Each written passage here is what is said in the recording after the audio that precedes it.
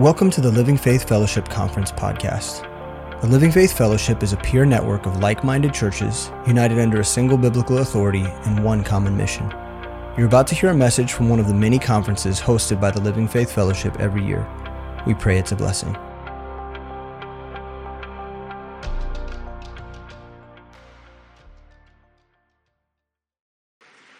Oh my gosh. Just looking out, watching you guys praise the Lord. I try not to get too emotional because that's what girls do. But it's really hard to do that, looking out at you guys all singing praises to the Lord. And it's pretty remarkable. It really is. And so, and what about Kale? Wasn't that cool? Listening to him? Man, you guys should support this guy. You really should. And that's saying something, because I'm a missionary who needs your money. But this guy, man, he's young and hungry. I've been doing this a lot. I don't even care anymore. So you ought to, all of you in here, you can do something for him. You know, if you can support him, give him a one-time love offering, or if you can't do that, give him the contacts of someone you know who can. Everyone in here can do something for him, so meet him after the service and load this guy up. Get him over there. You see all those people that need the Lord? That just gets me so excited. There's a lot of people who are going to hear about Christ because of this couple, so if you don't get excited about that, man, that's pretty amazing. So do me a favor and hit him up after the service. And it's wonderful to see everyone. It's always such a pleasure to be here. And I could go on and on about all the people that I love to see every time I come. And I can't make any jokes about Sam because I wouldn't be anything without him. So I usually leave him alone. He's my man. But it is great to see Brandon.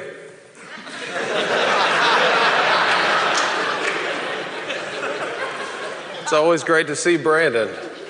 Pastor Allen on Sunday was over at Harvest, and he was saying that we're not just a missions-minded church, we're a movement. And I thought, well, that makes sense, because if you're going to have a movement, you need some 70s Jesus walking around, right? You can't have a movement without that. So we are set. Full on. Yeah, and I was so excited when they told me I was going to speak tonight, and they were like, man, we want you to come and speak, and I was so flattered, because I was like, why? And I was so excited, and then they were like, yeah, you're going to follow Mark. I was like, oh, come on. Man, that's tough. So I went to Mark, and I was hoping for a little encouragement. And I was like, yeah, man, it's tough. I have to follow you. And he's like, yeah, that's rough, man.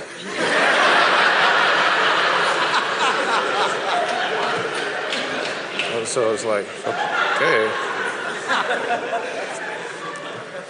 I didn't know what to say. But he didn't say that. I'm sorry. Yeah, he didn't. I was trying to hold a straight face. I couldn't do it. Yeah, I love you guys so much. It's such a pleasure to be here, and I'm just, thanks. My family says hi. They're not talking to me at the moment because they're all mad at me that I came without them. I just wanted to go on the record. Mindy told me that I should come. And she was like, you need to go. And I was like, I'm going to be leaving you guys. And she's like, you need to go. And I was like, that's great, because I really want to go. But they were all really mad at me that they couldn't be here as well. They love this place. They were like, why did you leave this place? And I was like, well, the Lord, that told me to. That's really the only thing that could drag me away from this place. But if you would, turn your Bibles to Romans chapter 12. There's so many other people that I could talk about right now because I'm so excited to see every one of you.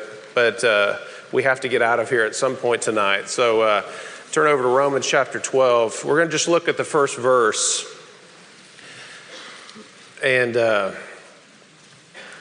it's a very common verse. It's one that you guys all know, but it really represents something that when we're over there doing whatever it is that we do over there, it's something that we have to wrestle with every single day.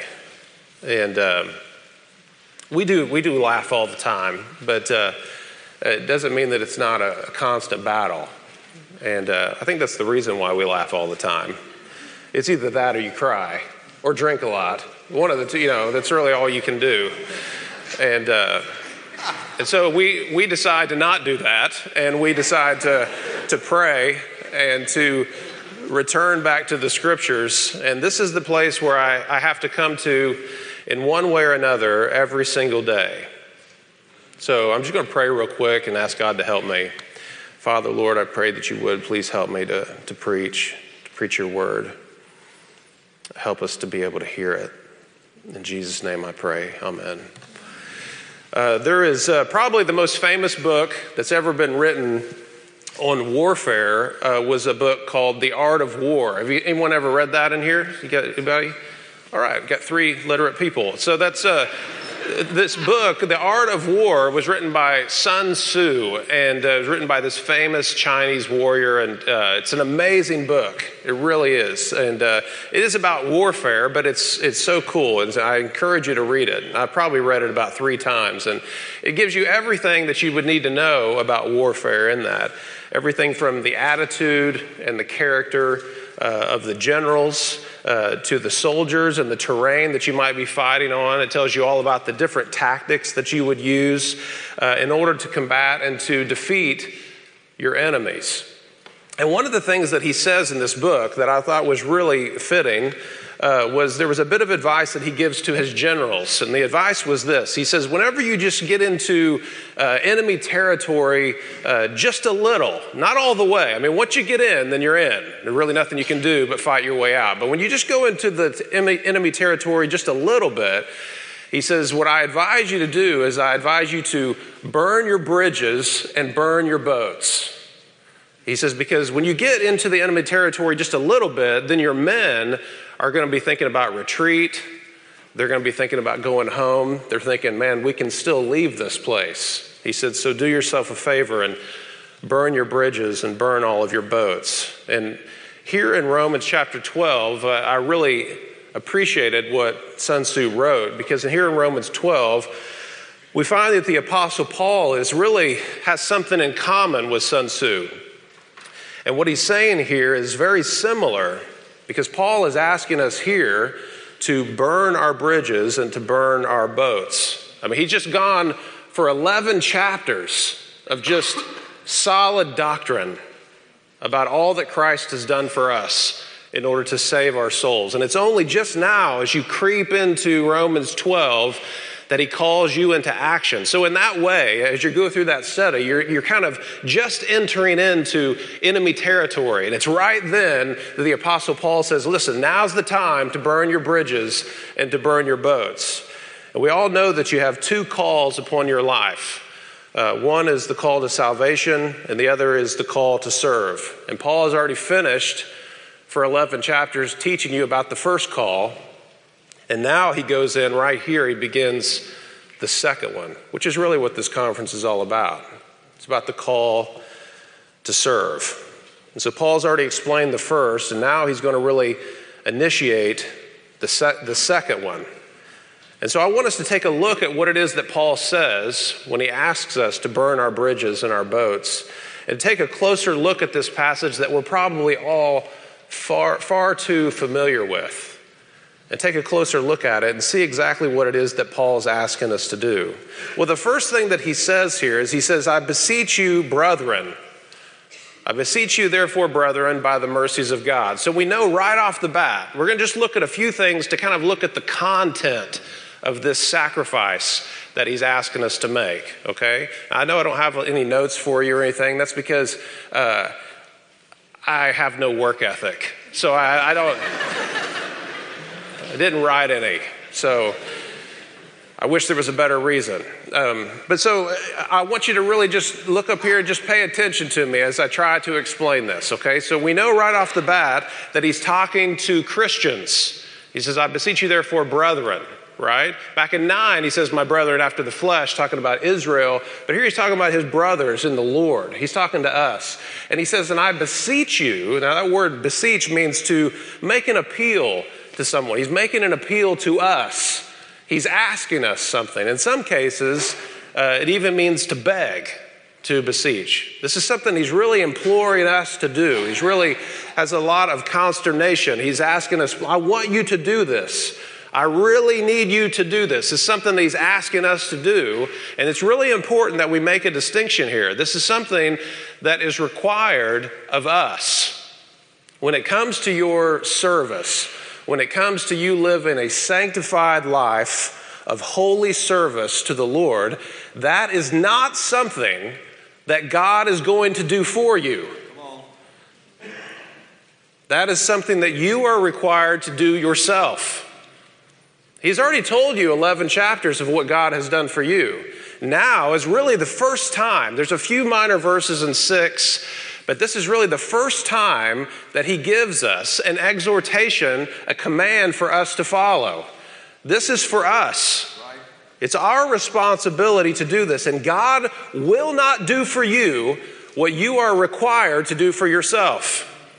It's like my daughter, she studies all the time.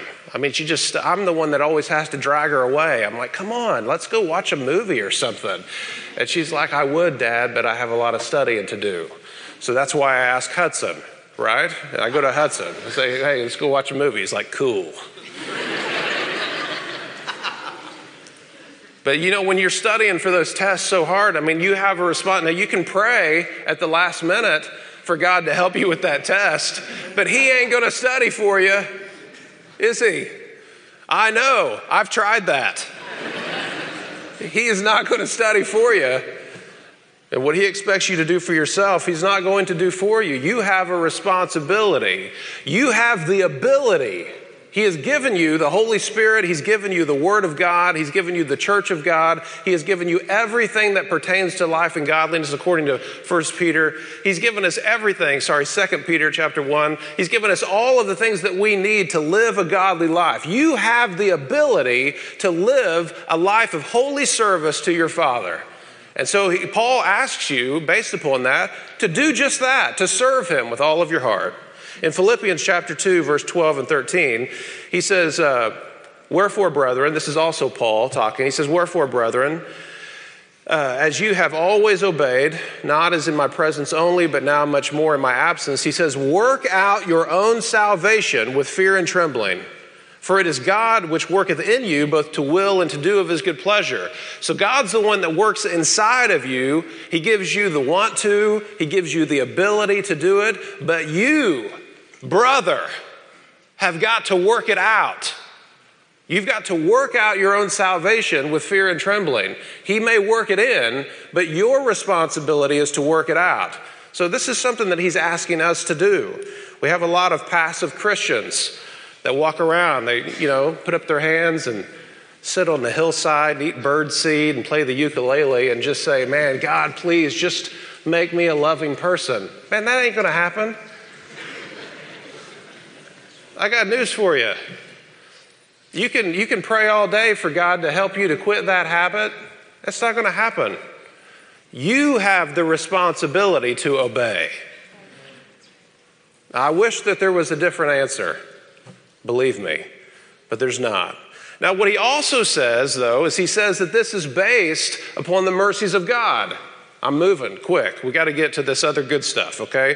He says it's based upon, he says, I beseech you, therefore, brethren, by the mercies of God. He's pointing, therefore, back to the 11 chapters that he just finished on all the mercies of God that he has given you through Christ on the cross. It is based upon those mercies, right? He says the same thing over in Titus 3:5. He says, not by works of righteousness which we have done, but according to his... Where are you guys at? According to his mercy, right? According to his mercy, he saved us, right? That's what he talks about in the first 11 chapters. It's all based upon that. Now, what he means by that is this, is that whenever you were lost, when without Christ, you couldn't have served God if you wanted to. Everything that you did in your life, no matter whether it was good or bad, was done in service to that king. It was done in service to the devil, who was your father and who is the king of this world. Whether it was good or bad, it was all done in service to that king, because that's the kingdom that you were a part of. It was not until Christ shed his blood on the cross and through faith, he took you out of the kingdom of darkness and translated you into the kingdom of his dear son. And it was at that point, at long last, you were free to serve the living and true God. You have been freed to serve. That's what he means. I beseech you, based upon the great mercy that he has given you. He has given you this great mercy. He says, I beseech you that you would now present your bodies a living sacrifice. Present your bodies. I want you to look exactly at what Paul is asking us to do. Just a few quick questions. Paul is asking us to present our bodies a living sacrifice, holy and acceptable unto God, which is your reasonable service. Now, what is exactly that Paul is asking us to sacrifice? He's asking us to sacrifice our bodies. Now, the words are important. We dare not just kind of take this by connotation. We have to look at those words, because he's asking us to sacrifice our bodies. You see, if you're a believer, God already has your heart. That's not what Paul's talking about. He's talking about your body, your hands, your feet, your ears. He's talking about what you do. He's not talking about your beliefs right now. He's talking about your behavior, what you actually do with your body. He's not talking about your good intentions. And that's very important, because when it comes to the judgment seat of Christ, this is what forms the basis of our judgment. 2 Corinthians 5:10 says we must all appear before the judgment seat of Christ, that every one of us may receive, right, the things done in his what? According to that he hath done, whether it be good or bad. Now, husbands and wives, we know this kind of distinction all too well, because us husbands, we're all about the good intentions, right? But the wives aren't interested in your good intentions. I go to Mindy all the time and I'm like, man, baby, I meant well. You know, my heart was in the right place. I had the best of intentions. And she's like, I don't care what your intentions were. What I care about is what you did. Any wives out there? You guys know what I'm talking about. And our husbands are so good about that. Man, baby, it's going to be all right. I mean well, and I promise it'll just take time. And if you just give me some time, and none of that's true, but we say it.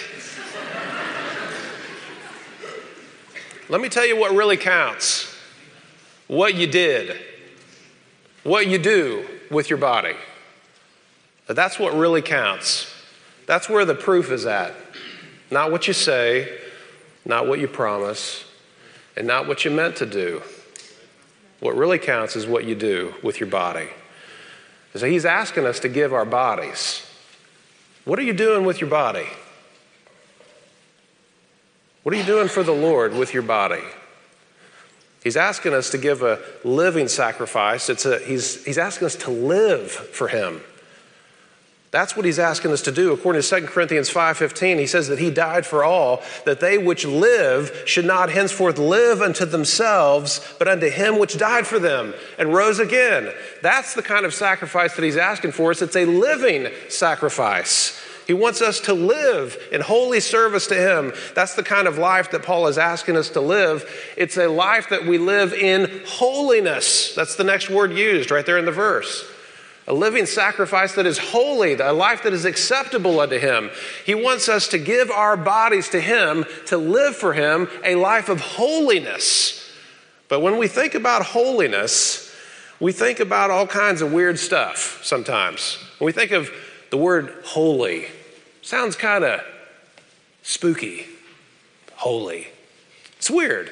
We think of people in, monasteries and scratchy clothes and long beards that smell really bad, right? That's what we think about. And of course, there's nothing biblical about that.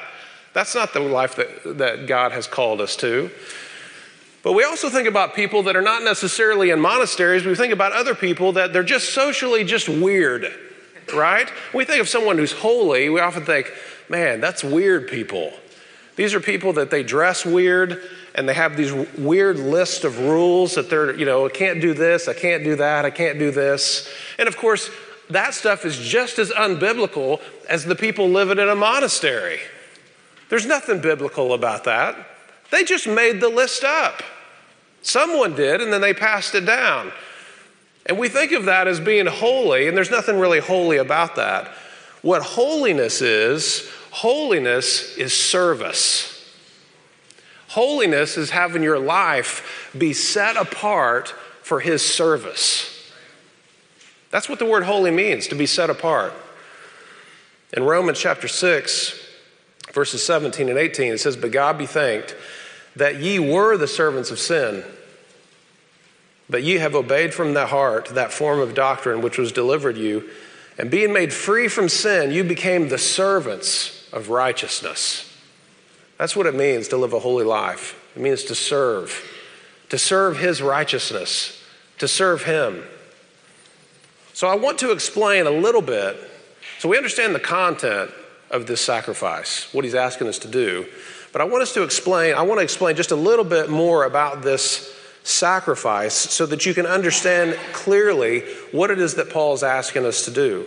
See, Paul here is using some Old Testament imagery when he talks about coming and bringing a sacrifice. We can clearly see that.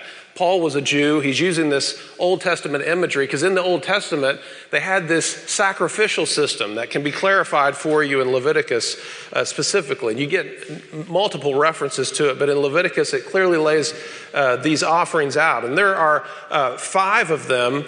You have a burnt offering, you have a meat offering, a peace offering, you have a sin offering, and a trespass offering.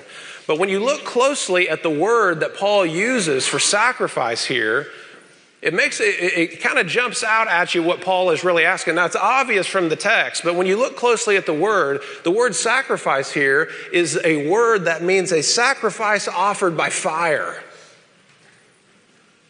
That's the word that Paul is using. Paul is not talking about a sin offering here because that's already been given. You following with me? Jesus Christ is the Lamb of God that takes away the sins of the world. That sin offering has already been provided. What he's talking about here is a burnt offering that is given for a very specific reason. And you see it laid out for us in Leviticus chapter 1, verses 1 to 17. We don't have time to go there. I wish we did. We could camp there for a long time. But just let me give you the scoop, what he's telling you to do there in Leviticus. Okay, so he tells Moses, here's what you do when you bring a burnt offering, that you bring a lamb that is spotless, and you bring it in, and the people who are offering it, they are supposed to offer it voluntarily. It's a voluntary offering. And you bring it before the priest, and the people who are offering it have to lay their hand on it to identify with the lamb. And then the priest then kills the lamb, and he pours the blood out. And then they offer it upon the altar, and then they have to burn the entire thing. Now, he goes through all the details about how they gut the thing and cut it open and all that stuff, but it's pretty gross, so we're not going to read all that, okay? So he just says, lay it on the altar, and we're going to burn the entire thing up. And that's exactly the offering that Paul is talking about here, is a burnt offering. Now, this kind of offering was given for a very specific reason. It was given for the purpose of consecration. That's the first thing you need to know about this offering. It is a consecration sacrifice. And consecration means nothing less than total devotion to God. It's not a sin offering.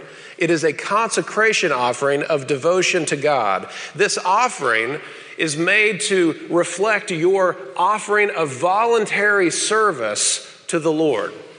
So if you get the picture, if we use New Testament language, what they're saying is they bring that lamb in, and the lamb represents Christ, who died in our place. And they put him up on the altar, and the person lays their hand upon him to say that my old life is dead in Christ. And now my new life is going to be used in total devotion and service to the Lord. That's exactly what this offering is meant to reflect. You see this same thing in Romans chapter 6, verses 11 through 13.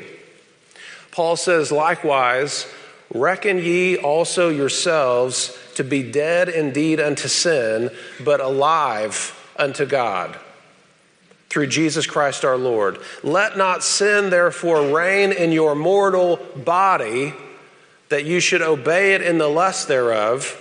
Neither yield ye your members as instruments of unrighteousness unto sin, but yield yourselves, present yourselves unto God as those that are alive from the dead, and your members, your body, as instruments of righteousness unto God. Did you get that? That's what Paul is asking us to do. We're laying down the old man so that we can take up the new man and live like those who are alive. We got to live like those who are alive. We want to live a life that is set apart to serve our Father. Paul is asking us here to consecrate ourselves, to voluntarily devote ourselves to his service. But not only is this sacrifice a consecration sacrifice, but it's also a complete sacrifice. It is a consecration sacrifice, but it is also a complete sacrifice. As I told you, when they put it on the altar and they light this thing on fire, they don't save any of it. They burn the entire thing up.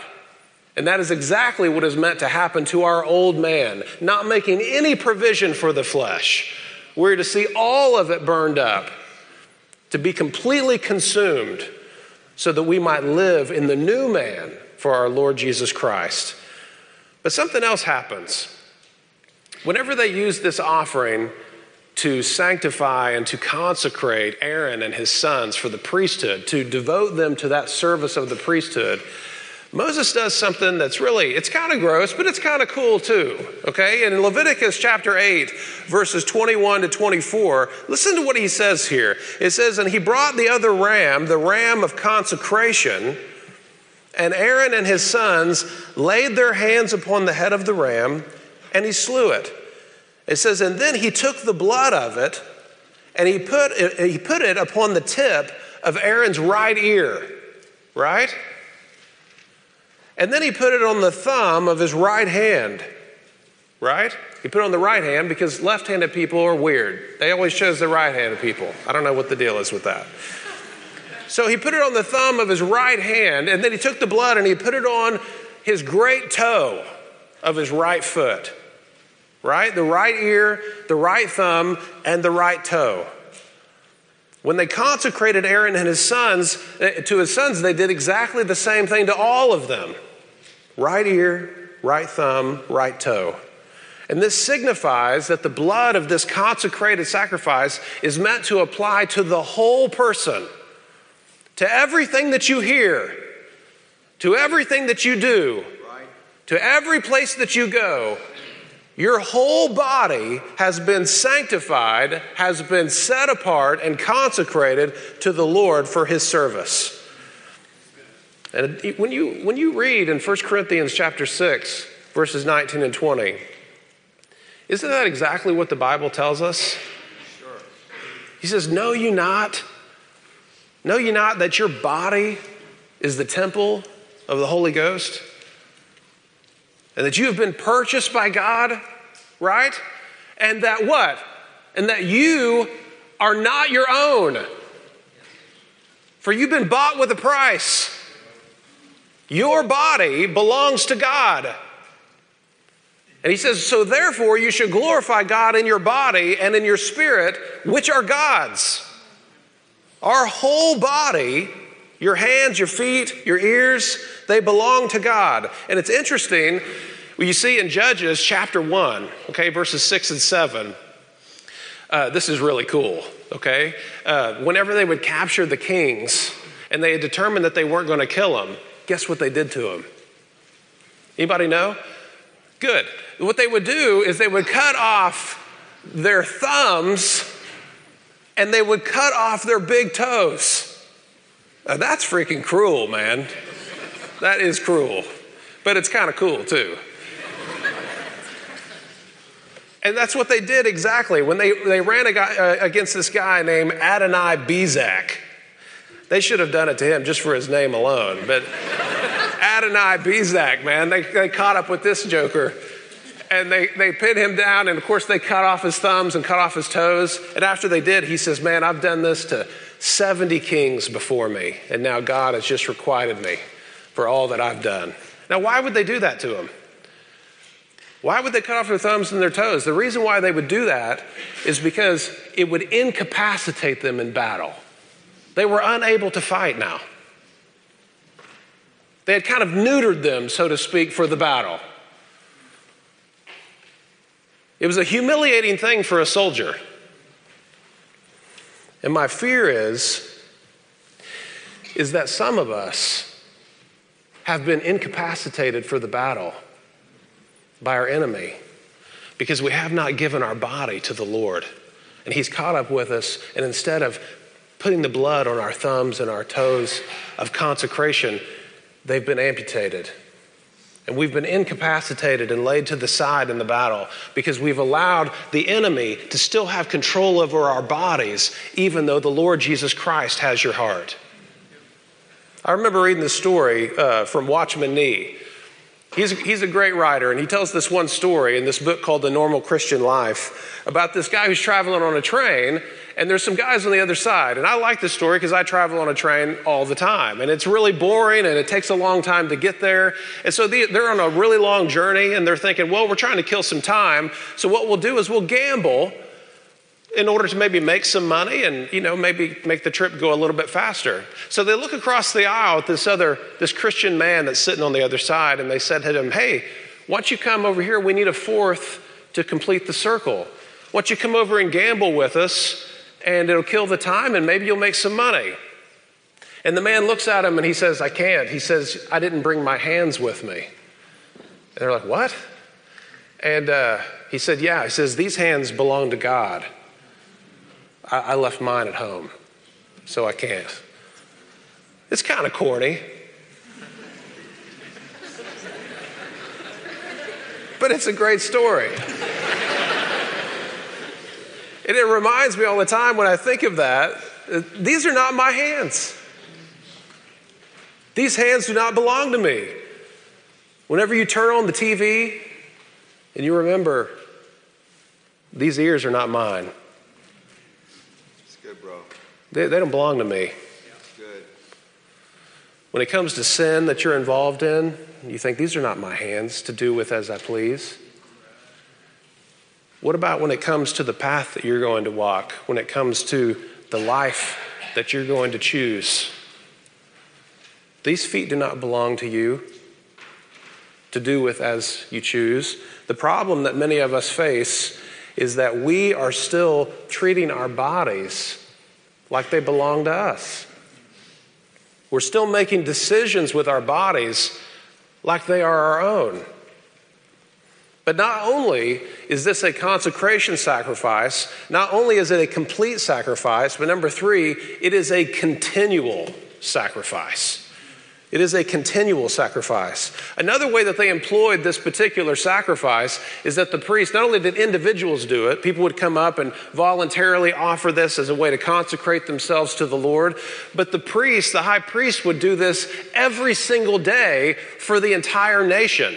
And you see that, we don't have time to turn there, but in Exodus 29, verses 38 through 41, so that you can look that up later, because we know you will. In Exodus 29, 38 through 41, it tells about this sacrifice, this commandment that they're given, that every single morning they're to offer a burnt offering of consecration for the nation as a whole. And so every morning they would get up and they would offer this lamb and put their hands upon it, representing the whole nation, and they would kill it and they would burn it up, and they're praying to the Lord saying, our nation has been set apart for you, to serve you, to be consecrated for your holy service. And then it says, the command says that every single evening they had to come and do the exact same thing, had to kill the lamb and put it up there and put their hands upon it and identify and pray to the Lord, say, our nation is set apart for your holy service. Every single day. Every morning, every evening, they had to offer the offering of consecration to the Lord. And the reason why is because our salvation and the offering for sin that has been made for us, that was made once and for all. But the sacrifice that Paul is talking about here is something that you have to make every single day. Every single morning when you wake up, you've got to start the morning saying, I am set apart for your holy service. My hands and my feet and my ears, they don't belong to me. They belong to you, to serve you. My body is not my own. I want to give my body as a living sacrifice, holy and acceptable unto you, which is only reasonable service.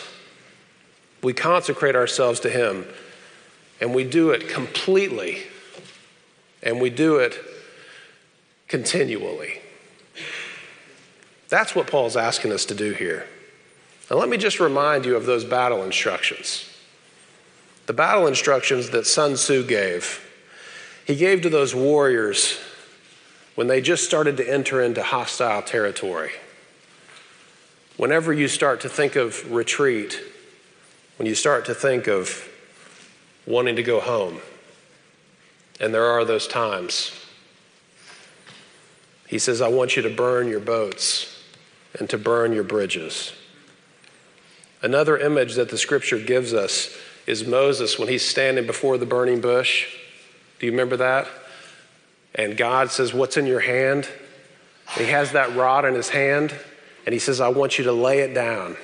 And that rod represented everything about Moses' life. It was his protection, and it was his occupation. It was his identity. And he said, I want you to throw it down. And he says, I want you to take it and throw it down. And he consecrated it. He anointed it. And he says, now I want you to take it back up again. And that same rod that was used for his occupation before is now used for his new occupation of leading the people of Israel. And it was the very instrument that provided all types of miraculous wonders, from splitting the sea to turning the water into blood. That very rod had been changed to being used for the service of his flesh. Now it had been used to the service of the living God. And that is exactly what Paul is asking you to do. That's exactly what the Lord is asking you to do. He's asking you to take your life and to throw it down, to be willing to give it up so that you can pick it back up again. Only this time it's consecrated for his service, and your life will become the instrument that he uses to accomplish all types of miraculous and wonderful things that life that used to be used to the service of your flesh is now used for the service of the Almighty King. He wants you to lay it down so that he can give it back to you, so that you can live as those who are alive. But my question is, are you willing to burn your boats and burn your bridges today? That is what Paul is asking us to do now, to take our life in our hands and lay it down so that we can pick it back up to serve God with it. What you're really doing, what it really comes down to, is you're turning over ownership. You're turning over ownership of your life to God. I'm sure that most of the people in here have given your hearts to the Lord. But have you given him your body? And some of you would say, yes, I've done that. I've prayed this prayer. I've heard this Bible study, Brian. I'm sure you have. But have you given it to him completely? Or are there still parts of you that you're holding back? Because this is a complete sacrifice. It's a burnt sacrifice. That's what he's asking you to do. He's asking you to burn it all. Burn it all for him. Is there still parts of you that you're holding back? Have you done it completely? Are you still using your body like it belongs to you? And you say to yourself, well, I can remember doing that. And I'm sure that you have. But then have you done it today? Will you do it tonight before you sleep? Will you do it morning and evening? Because this is not something that we just do completely. It's something that we must do continually. Have you taken the old man of sin who died in Christ, and have you burned him up completely in sacrificial surrender and holy consecration to your Father? One of the things that I'll say in my prayers sometimes as I'm wrestling with this, because make no mistake, this is something that Mindy and I, as you do here, that we have to do all the time. We have to remember why we're there. Because, man, I'm telling you, I wish all of you could be there with me. It'd be a whole lot more fun if you guys were there with me. But the fact is that you're not. And, man, that sucks. Because everything's a lot better when you guys are around. But when you wake up and you just walk outside, and, I mean, my kids, Madison and Hudson and Stephen and Caitlin, they've grown up in their Christian life, and they have had no believers around them. They haven't had that at all. And in some ways, that's been such a blessing because they've really had to forge their faith, and they've really had to do that on their own in many respects. And because of that, they're really strong, stronger than me, for sure. But it does get really difficult. It can even get a little bit lonely. But I make friends fast, so don't feel bad for me. But it does get hard. And so whenever you wake up in the morning, you have to remember why you're there. And you have to be able to pray this prayer. You have to be able to look at Romans chapter 12, verse 1 and do it all over again. And you have to say, Lord, I'm going to give myself. I don't even understand what I'm doing some days. And I'm going to give myself to you, to your holy service, because I know that you understand. I know that you understand the reason why I'm here. I know that you understand the reason why that we come to Midtown. You understand the reason why that we live in London. You're the one that's in control of all this. All I want to do is to do what you tell me to do, that this body belongs to you. And I want to raise my hands. And whenever I do, and I pray to him, I say this to him, I say, you own my ears, you own my feet, and you own my hands. I am a slave to your demands. And I say that as a way to remind myself that my whole body belongs to him. Now, there's a lot of you that are wondering tonight what you're going to do with your life. I pray that it would start right here. You may not know. You may not know how it's going to turn out.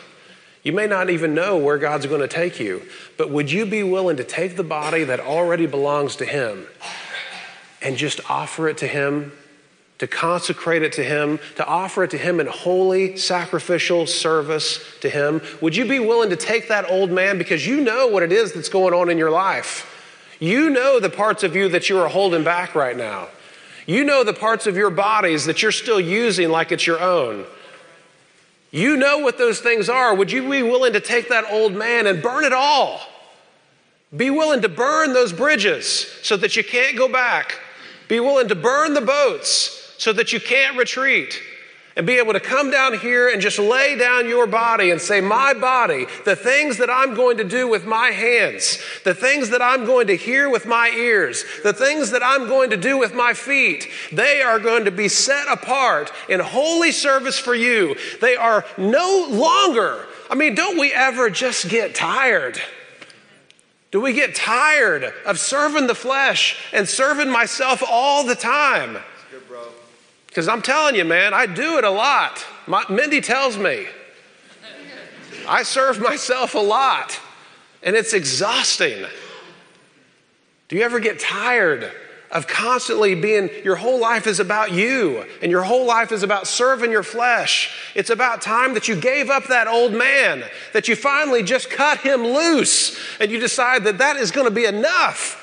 And from now on, Every single day when I wake up, my body is going to be used. The things that I listen to and the things that I do, I'm trying to be specific with you because I know the way that we work, and we always want to go back to how I feel and how I think in my heart. I'm talking about what are you going to do?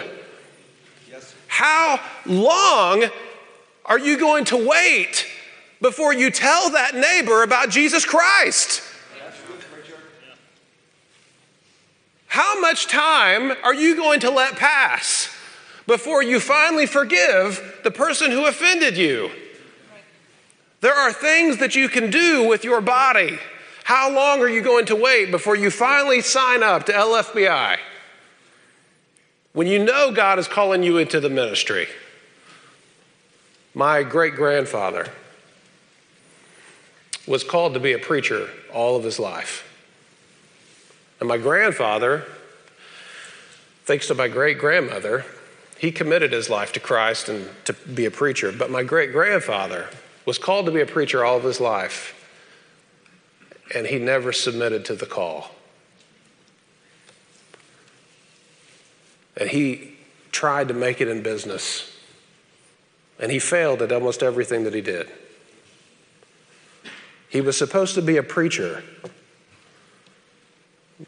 and he was a good Christian, went to church, served, but he never would just give his body to the Lord. I pray that that would not be your testimony. Tonight's the night. Tonight is the night to burn it all. Let's pray. We hope this message was a blessing to you. If you're interested in learning more about the Living Faith Fellowship, visit lffellowship.com. God bless.